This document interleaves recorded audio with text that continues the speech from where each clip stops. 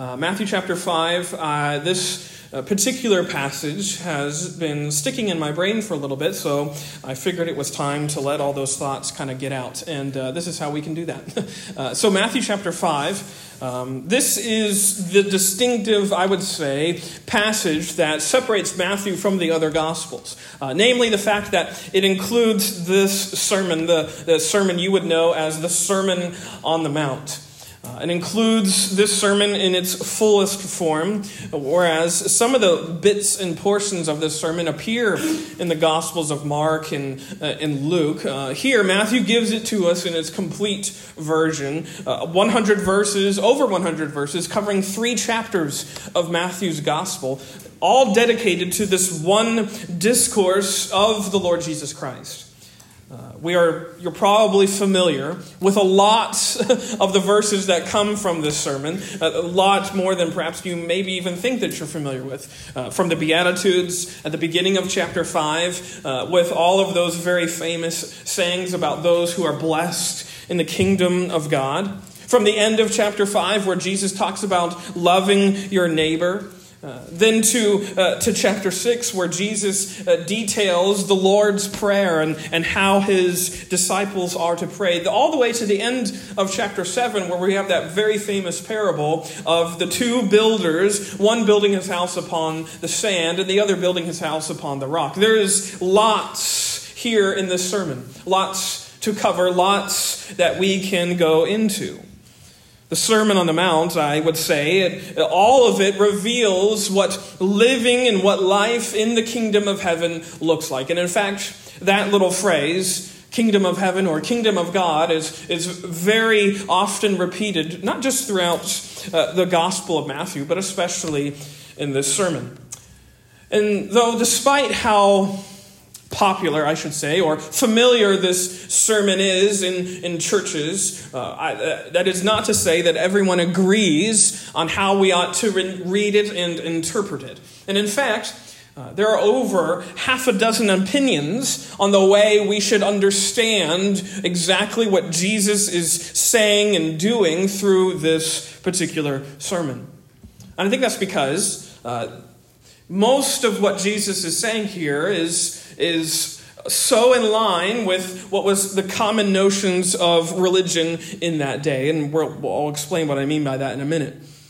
And I say that only too because the tenor, the tone of the sermon is very moralistic, we could say. It's very perhaps honoring and venerating the ethics of religion, in terms of how you are to view yourself in line with the law. It almost seems as though, as Jesus is preaching, Jesus is speaking these words, he's giving everyone a little bit of a clue on how to make it, how to get entrance into that kingdom. It's almost as if Jesus is saying, if heaven is what you're after, here's what's required. Here's what you have to, quote, do. As if this righteousness that is required for entrance into the kingdom of heaven, as he's going to make evident, is a human possibility. By the way, secret, it's not. It's not possible. And I think such are the elements which make this sermon a little bit clouded, a little bit somewhat sort of shrouded in this legacy of conditional language, as though Jesus is speaking all in conditions. So to understand this sermon, we're going to sort of overview it, but hone in on those verses that Pastor Nathan read a little bit ago. This sermon, we have to understand its essential premise. As Jesus is here with his disciples on the side of the mount, he is almost, not verbatim, but almost he's giving a commentary of sorts, we could say, on the 10 Commandments. If you read chapters 5 through 7, that's essentially what he's doing. He's going through the Old Testament law, specifically the Decalogue, the 10 Commandments from Exodus 20. Don't curse, don't skip church, don't disobey your parents, don't kill, don't steal, don't lie, don't be jealous, and don't be promiscuous. Those things. He's sort of going through those, and he's almost giving sort of his sermon on that passage. Maybe You remembered those from your days in Sunday school, reciting the Ten Commandments. And maybe you were taught that every good little boy and girl does their best to keep those 10 Commandments. And how often have you kept them to the fullest degree of what they call for? I want to show you this morning that I think you would have to say I've never. And I think that's essentially the point of what Jesus is going to do through this sermon, that all of those things that you're so familiar with in terms of what is considered righteous and religious, no one has ever kept them. No one has ever kept those ordinances and demands in terms of what actually means to fulfill them. And I think throughout the course of this, he wants to raise everyone's eyebrows to see that keeping these laws is not just a matter of good versus bad. It's a matter of eternal life versus eternal death. He wants to raise the stakes so we see how serious it is when it comes to this matter of righteousness, which actually garners entry into the kingdom of heaven. It's a lot more serious than we know. And that's exactly what he's going to do throughout the course of this sermon. But let's just go quickly as we seek to sort of identify the sermon into 4 distinct little vignettes, we could say, or at least these verses. I want us to first of all see how Jesus sort of responds to some rumors that had swirled around him. So he begins the sermon in verse 3, going through the Beatitudes, and he examines those, and he preaches about those for a moment. And then he begins his examination of the law in verse 17. He begins to sort of refute the rumors that had already been circulating about what this Jesus of Nazareth, this new teacher on the street, is supposedly preaching. Notice he says, "Think not that I am come to destroy the law or the prophets. I am not come to destroy, but to fulfill." Very early, actually, this is chapter 5. In chapter 3 at the end is Jesus' baptism, which precedes his public entry into ministry. So his ministry is still, we could say, in its infancy, and already there were rumors being spread about what he was saying and doing. He was being misrepresented in the public eye from the very get-go. Misleading reports about what this Jesus guy, this Galilean preacher, what he's doing. He's building some buzz, so to speak, by healing people from all sorts, from all backgrounds, and all these various regions. Actually, look at chapter 4, verse 25. It says that, "And there followed him great multitudes of people from Galilee and from Decapolis and from Jerusalem and from Judea and from beyond Jordan." He's gaining notoriety. He's gaining a lot of people who are coming to follow him and see what this Jesus of Nazareth guy is all about. From the beginning, he's made it very clear that his message is a message of the kingdom. Chapter 4, verse 17. It's almost the same as Mark chapter 1, verse 9, where he talks about, "This is my message." My message is what? Matthew 4:17. "Repent, for the kingdom of heaven is at hand." Talking about the kingdom. And yet, if you look at how Jesus was viewed, he was often seen fellowshipping with sinners. Eating dinners with some people that were considered social pariahs, off limits, that those, they are not allowed to be fellowshipping with the likes of someone who's considered to be a teacher, someone who is considered to be one who expounded the law of Moses. How are you eating with those people? Again, this was one of the very early sort of things that rubbed the Pharisees the wrong way, which we'll get to them in a moment. But even if you think about it, even more than just his having a drink and a meal with these who are considered sinners, tax collectors and sinners, as the jibe goes, he also calls a tax collector to be a member of his inner circle. The guy who is writing this very book in front of you, Matthew, formerly Levi.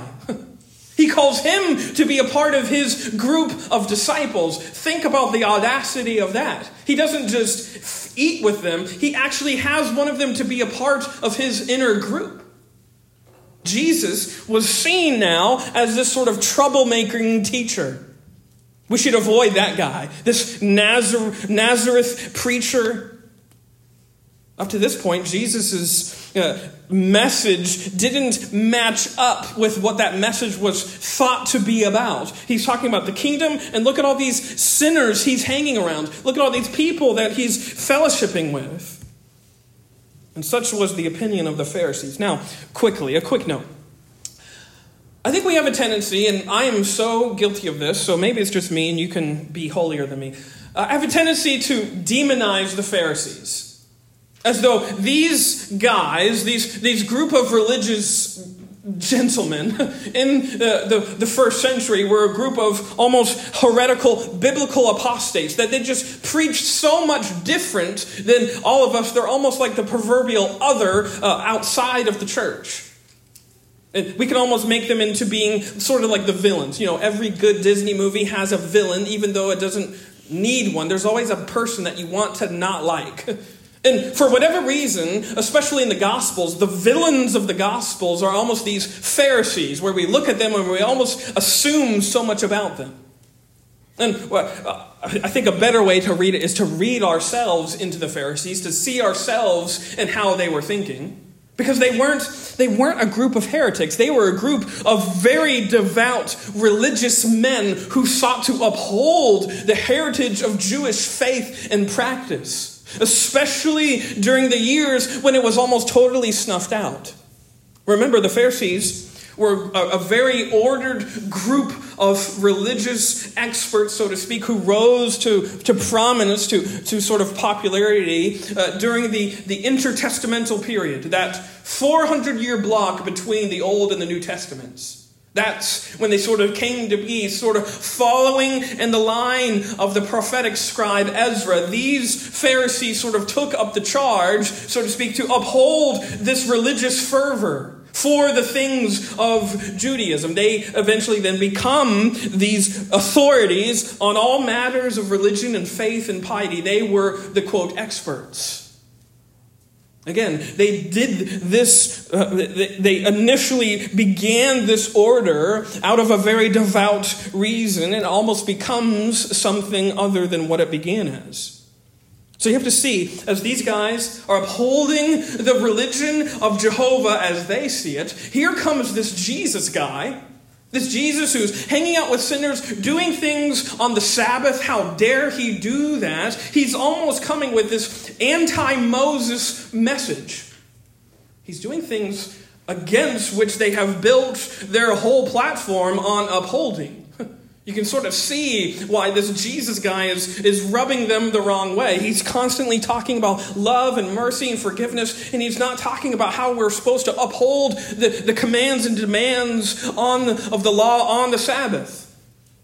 He seems to be preaching against the law, such as what many rumored Jesus was all about. He was not about the law. He was actually just about free love and forgiveness and all these sorts of things. And again, Jesus is here reprimanding such notions very strongly. Verse 17, think not that I am come to destroy the law. I'm not come to dissolve it. I'm not come to destroy it. Actually, as he says, or the prophets, I'm not come to do any of such things. I've come to fulfill it. Which in their minds must have been very shocking. Again, to many that perhaps who had believed the rumors, they would be like, oh man, I thought this guy was different. But again, he's coming and almost aligning himself with much of what the Pharisees would have been in agreement with. He's coming to fulfill the law. Amen. He was not about to deconstruct the Old Testament views of righteousness. Actually, he does just the opposite of that. Because notice what he does next. He doesn't just refute all these rumors that were swirling about them. Notice, secondly, he reinforces all of the regulations that were in the law itself. Notice verse 18. For verily, truly, I say unto you, till heaven and earth pass, one jot or one tittle shall in no wise pass from the law till all be fulfilled. Instead, and rather totally opposite from destroying or dissolving any amount of this law by which men viewed themselves as religious and righteous, actually says all of it matters. All of it, from the very smallest letter to the smallest stroke of that letter, all of that must be maintained. All of that must be completed. This is what Jesus is preaching now. And he's using that phrase, verily, of a truth. He's almost sort of staking his ministerial reputation on this very statement. Of a truth, I tell you, this is how we ought to view this. Not one, we could say it in our vernacular. In the Hebrew, letters are much more intricate. So a jot, as it is in the King James, is that smallest letter. And the tittle is almost like a little stroke of that letter. If you can imagine... Natalie knows this. I'm sort of this is sidebar, side note. I'm sort of like a nerd for fonts. Like a good font. A good font can really display a message. I know everyone's laughing. It's okay. I love a good font. And actually, there's lots of different types of fonts, and they mean and communicate different things. There's a sans serif font, like the font that's up on the outline right up there. It has no little markings at the ends of the letters. Or if you are familiar with the font Times New Roman, that's a serif font. So it has all those little marks at the ends of letters. I'm losing a lot of you. I'm sorry. But anyways, that's essentially what Jesus is here saying. See, I'm like Jesus. He loves fonts too. Anyways, this is what he's saying. That not even the smallest letter or even the smallest little stroke of that letter is going to pass away till all of this be completed, brought to fulfillment. That's how intricate and deep this law goes. Not one dot of an I or one cross of a T. All of it must be completed.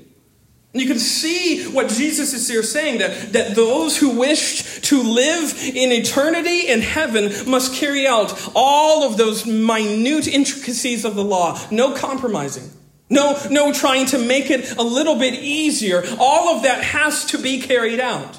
And in fact, he doubles down on such a notion in verse 19, where he says, if you diminish this law by even a single degree, you are worthy of the judgment.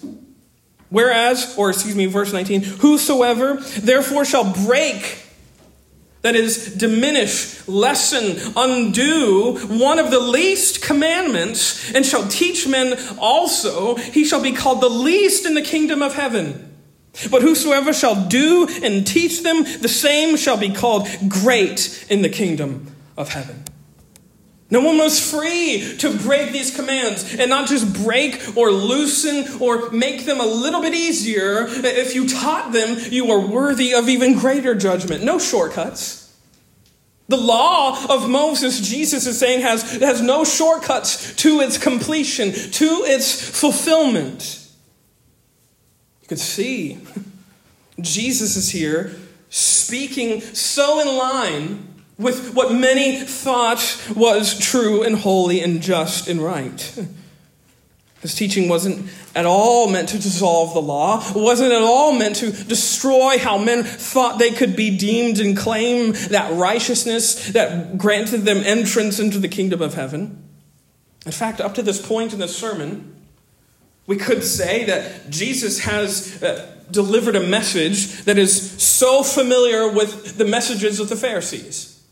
He's upholding the traditions and speaking such that he is emphasizing conformity to the will of God. That all that you are about must be conformed to this precise message and standard and rubric. This is how you are judged righteous, that you do these things with all your heart, soul, mind, and strength, very much in keeping with those lawyers of the Mosaic law. But here, Jesus does something even just a little bit different. He goes from refuting all those rumors to reinforcing what everyone thought they already knew about religion, to now he's going to say something that is totally radical, that just blows everyone's minds. By now, we should say this, that Jesus has probably successfully rebuffed any notion that he is against the law. In 2 verses, he's squandered that sort of view. And his sermon hasn't sounded at all like what the gossip said that this Jesus guy was about. There's been no talk of free forgiveness. There's been no talk of anything like that. Actually, all of his words have sought to emphasize religion and virtue and piety and those such things. And the crowd, the multitude, as it calls them in verse 1, is likely sort of, perhaps they were uncomfortable with how rigid this law is, but they're not sort of surprised.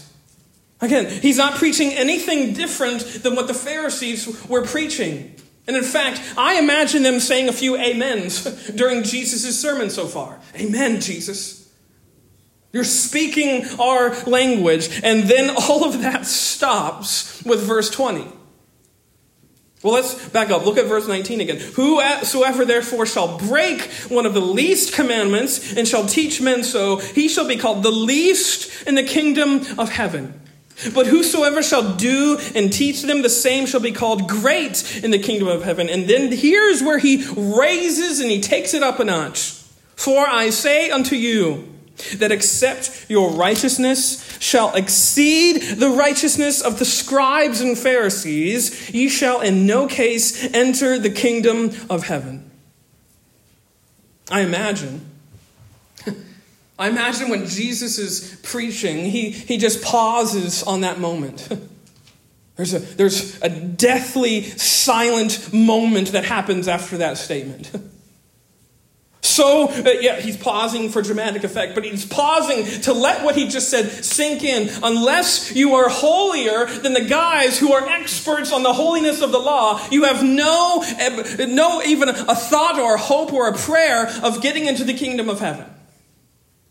You can't get in at all. And think about what he's saying. I imagine everyone, as they realize what Jesus has just said, they start asking themselves, talking, whispering to another. A low murmur sort of emerges across the crowds. Did he say what I think he just said? Did he really just say that? And everyone is shocked that the righteousness that is required by Moses, that's not enough. Suddenly, the crowd is devastated. They're utterly defeated to the core of their being by these words. Except your righteousness exceeds that of the scribes and the Pharisees, you have no way, no case of entering into this kingdom. The kingdom that I'm preaching, by the way. If the righteousness of these religious elitists, if that wasn't even enough to garner entry, what hope did shepherds have? What hope did fishermen have? What hope did the handmaids have of this day and age? What hope did anyone have if they didn't have hope? If they couldn't get in? With all of their religious zeal and fervor that just oozed out of the Pharisees, what hope did the common religious practitioner have of ever making it into this kingdom at all?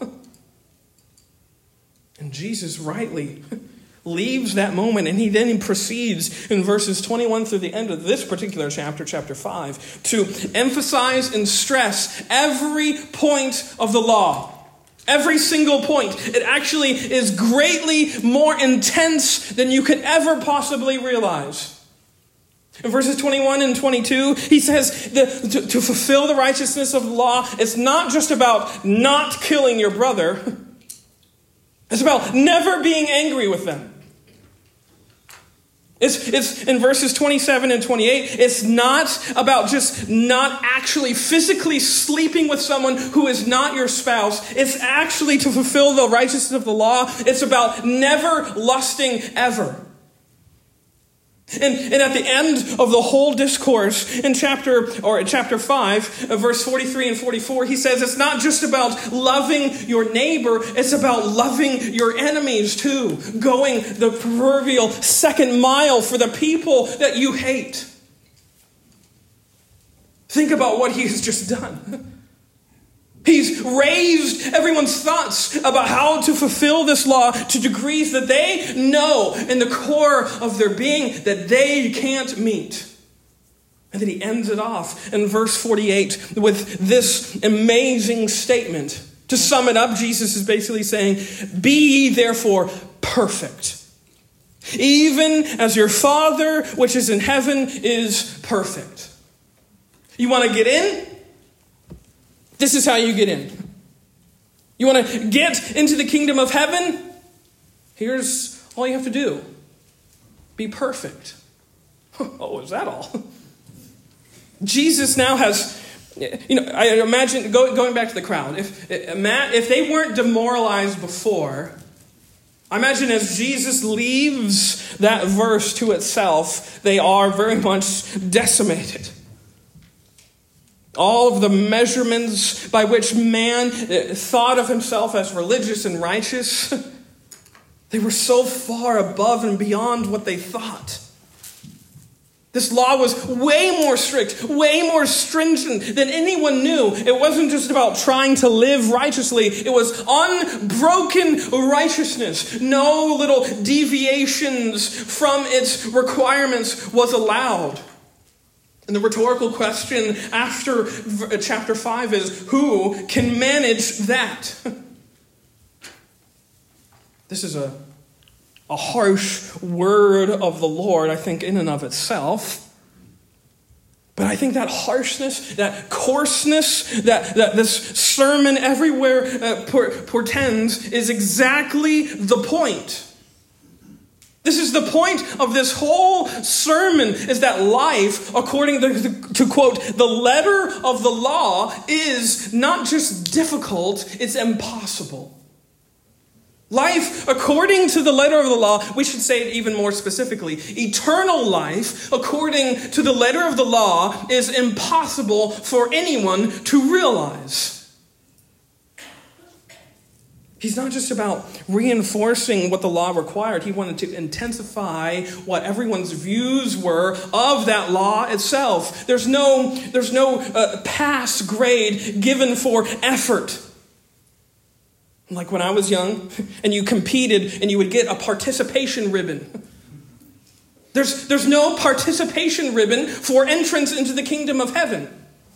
Just being good and trying. The righteousness of this kingdom is not graded on a curve.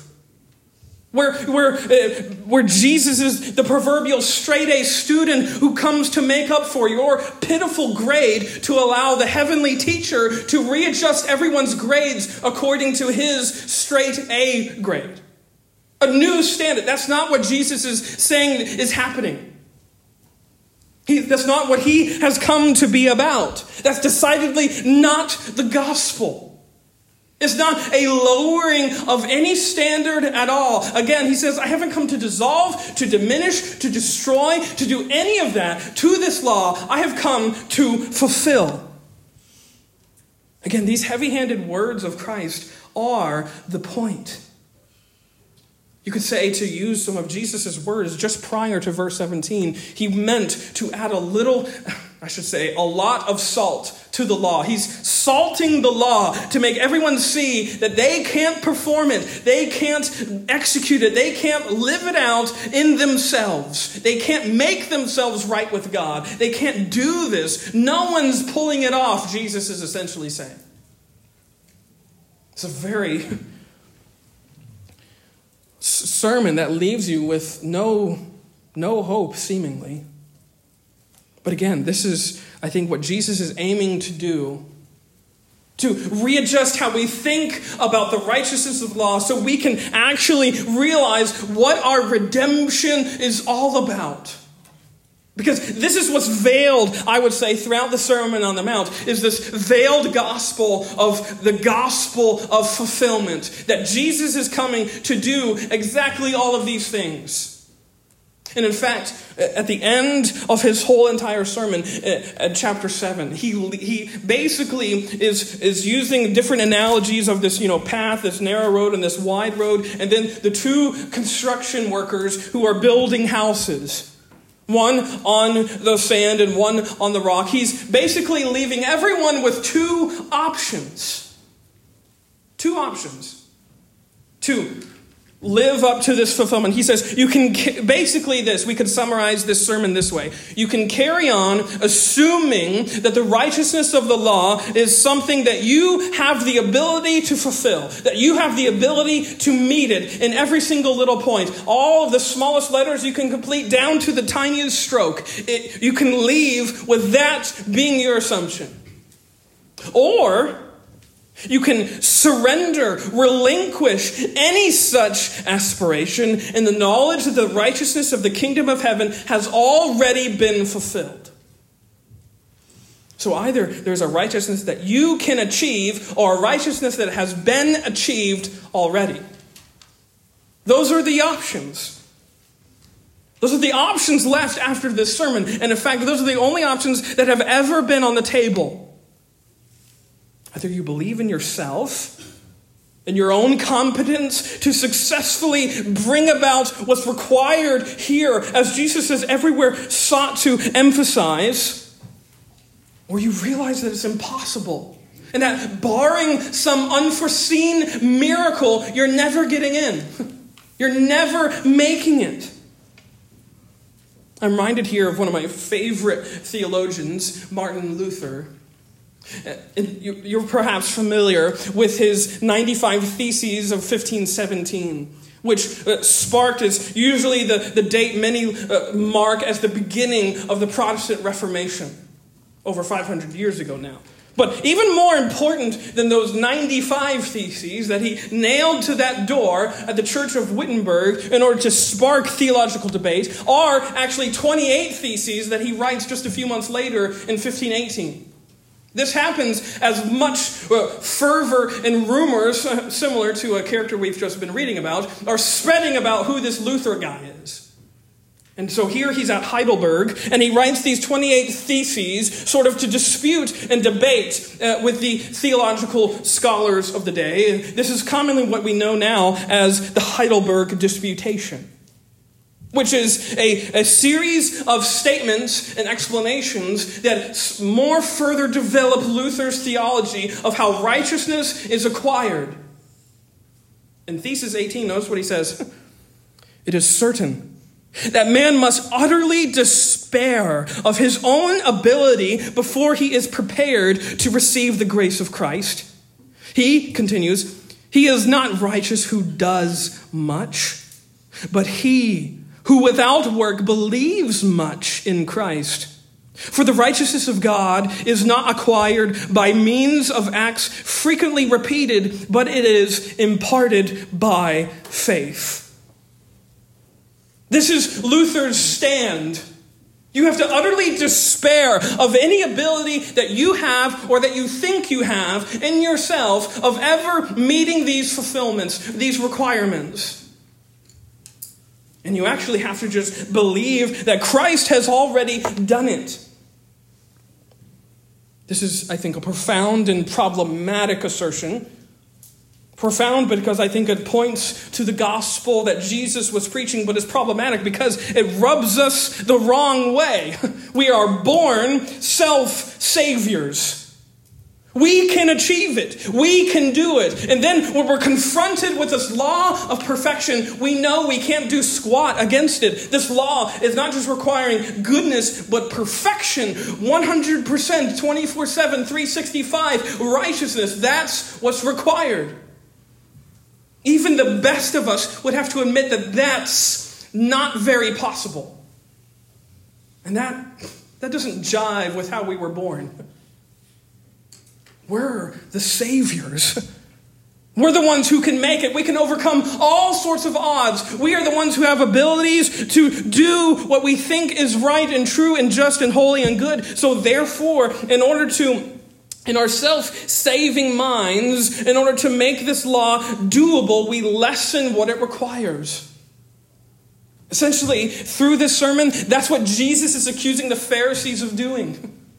You've added to the regulations, but you've also lessened what it means to be holy. This is Jesus' assertion. Through this sermon, you've made the righteousness of the law keepable by just doing a certain number of things on the Sabbath or not doing a certain number of things on the Sabbath. But in response to this, both Christ and Luther, I think, would say the same thing. You want to be clued in on the perfect life? You want the secret to righteousness? Give up. Surrender. Admit that you can't do it. Declare your spiritual bankruptcy, because that's the only way. Admit that you are bankrupt before this law, which demands righteousness as a fulfillment, as a bar of entry into the kingdom. And this is what makes this gospel so offensive. How dare he say that we can't do it? It's insulting. But before this standard, everyone who has ever lived has been utterly powerless. We are all condemned. Our sin nature damns us. We cannot perform the righteousness of the law. It's never been within our ability. It's never been within our grasp. And we come into this world born sinners that have been sinning from the fall. We are born into this life on the precipice of eternal ruin, barring some unforeseen miracle. Enter the gospel. Because the gospel is what? What Jesus Christ has been preaching. It's a preaching of the kingdom of Christ, which has in its heart the miracle of a fulfilled law. A law that is completed. A law that is carried out. A law, dare I say, that is finished. This is what Jesus was doing by his life and resurrection, life, death, resurrection, and ascension. He was completing all righteousness. Yours and mine. The righteousness that you and I don't have any ability to carry out. This is what he was doing. This is the whole purpose of his coming. The whole reason of his appearance on this earth is this precise reason. Fulfilling the righteousness of the law. Upholding his heavenly Father's holy standard and making way for veritably unholy people to be made holy by his precise taking of their death. This is the amazing thing about the incarnation. And in fact, when Jesus says, think not that I am come, that word come there, C-O-M-E, means appearance or arrival. It actually means to sort of hint at the incarnation. This is the reason why he is here. Fulfillment. Sometimes living righteously is viewed as something we can realize, something we can maintain and carry out if just we have the proper amount of information or the right amount of motivation. We can do it. I just need to be motivated in the right way, or I just need to know the steps. And I think this is the way that the Pharisees operated. That righteousness was a matter of fulfilling certain steps. But then when certain variables came about, they had to add sub-steps and sub-steps to achieve that first step. For them, this demand of holiness for the Pharisees, and I would say often for us, it was achievable. Because they had less of the law to something keepable. But in that, when Jesus comes preaching grace, it is suddenly so overwhelming. And for them, they have to reorient what that means. This idea of favor. For them, this grace was nothing more than just a plaster from heaven that filled in the gaps of their already righteous lives. You can see how demeaning that would be for a God who comes and says, I am the God of all grace. And actually to declare that, as the Pharisees perhaps did, was nothing but an utter denial of what Jesus was aiming to do. Because I think what we see throughout this sermon and throughout Jesus' whole gospel ministry is that he wasn't some heaven-sent mason who comes to apply this divine cement in our already ordered lives. Jesus is heaven's incendiary who comes to demolish any certain form where we believe we are fulfilling the righteousness of the law in ourselves. He comes to demolish that, to drop an H-bomb on the idea that we can fulfill this righteousness that's required. He says, not possible. No one's keeping it. No one's living up to it except me. Jesus is the one that lives up to this standard completely, not a diminished one, not a smaller one. All the way, he lives up to this specific standard of righteousness. And this specific standard of righteousness is what is given to you by faith. This is the gospel. The good news of a fulfilled law. It culminates at that cross on the Mount of Calvary, where this Jesus comes and accomplishes that which we could never accomplish in ourselves by precisely bearing what we deserved. We deserve to bear in and of ourselves. That punishment of the cross, that place where divine wrath and judgment was poured out on sin. He took that. He steps in our place and takes that and thereby realizes this redemption for sinners. Because he says, it is complete. Or more accurately, from the Gospel of John, it is finished. That was his cry as he bled out from that cross. And as his blood mixes with the mud at the base of Golgotha's cross, all righteousness was completed, finished, and fulfilled. It was there, said, and done. This is our hope. This is the truth that we everywhere proclaim. It's the truth of a fulfilled law by someone who stood in our stead. From the great hymn writer Philip Bliss, he says, free from the law, oh happy condition. Jesus hath bled and there is remission, cursed by the law and bruised by the fall. Grace hath redeemed us once for all. This is what he has done. This was Jesus' mission. And therefore, we could apply the same sort of conclusion that Jesus comes to us today. That faith in this gospel is not motivation to live the righteous life. It's the belief that the righteous life has been completed on your behalf. That's the bed of rock from chapter 7 that the wise man builds his house on. This is the life of faith that we have been called to, a life that has been eternally settled by something that's been already finished. To disbelieve in this gospel truth, I would say, is like building your life on quicksand. Such as what I would say is a belief that your religious performances can carry out what this law requires. I can do it if I can just try enough, if I can just do enough things, if I can just perform a little bit better. That's quicksand. You'll sink and your house will fall. Your faith will fracture. A faith that can withstand all of the seasons of life, the torrents of temptation, and the changing of the seasons is a faith that's built on something permanent. Not you, not your measure of goodness. It's the measure of perfection that Jesus established when he died on the cross. That's the rock. The rock that allows your faith to withstand the winds and the waves and the storms of anything that this life holds. So where are you building your faith this morning?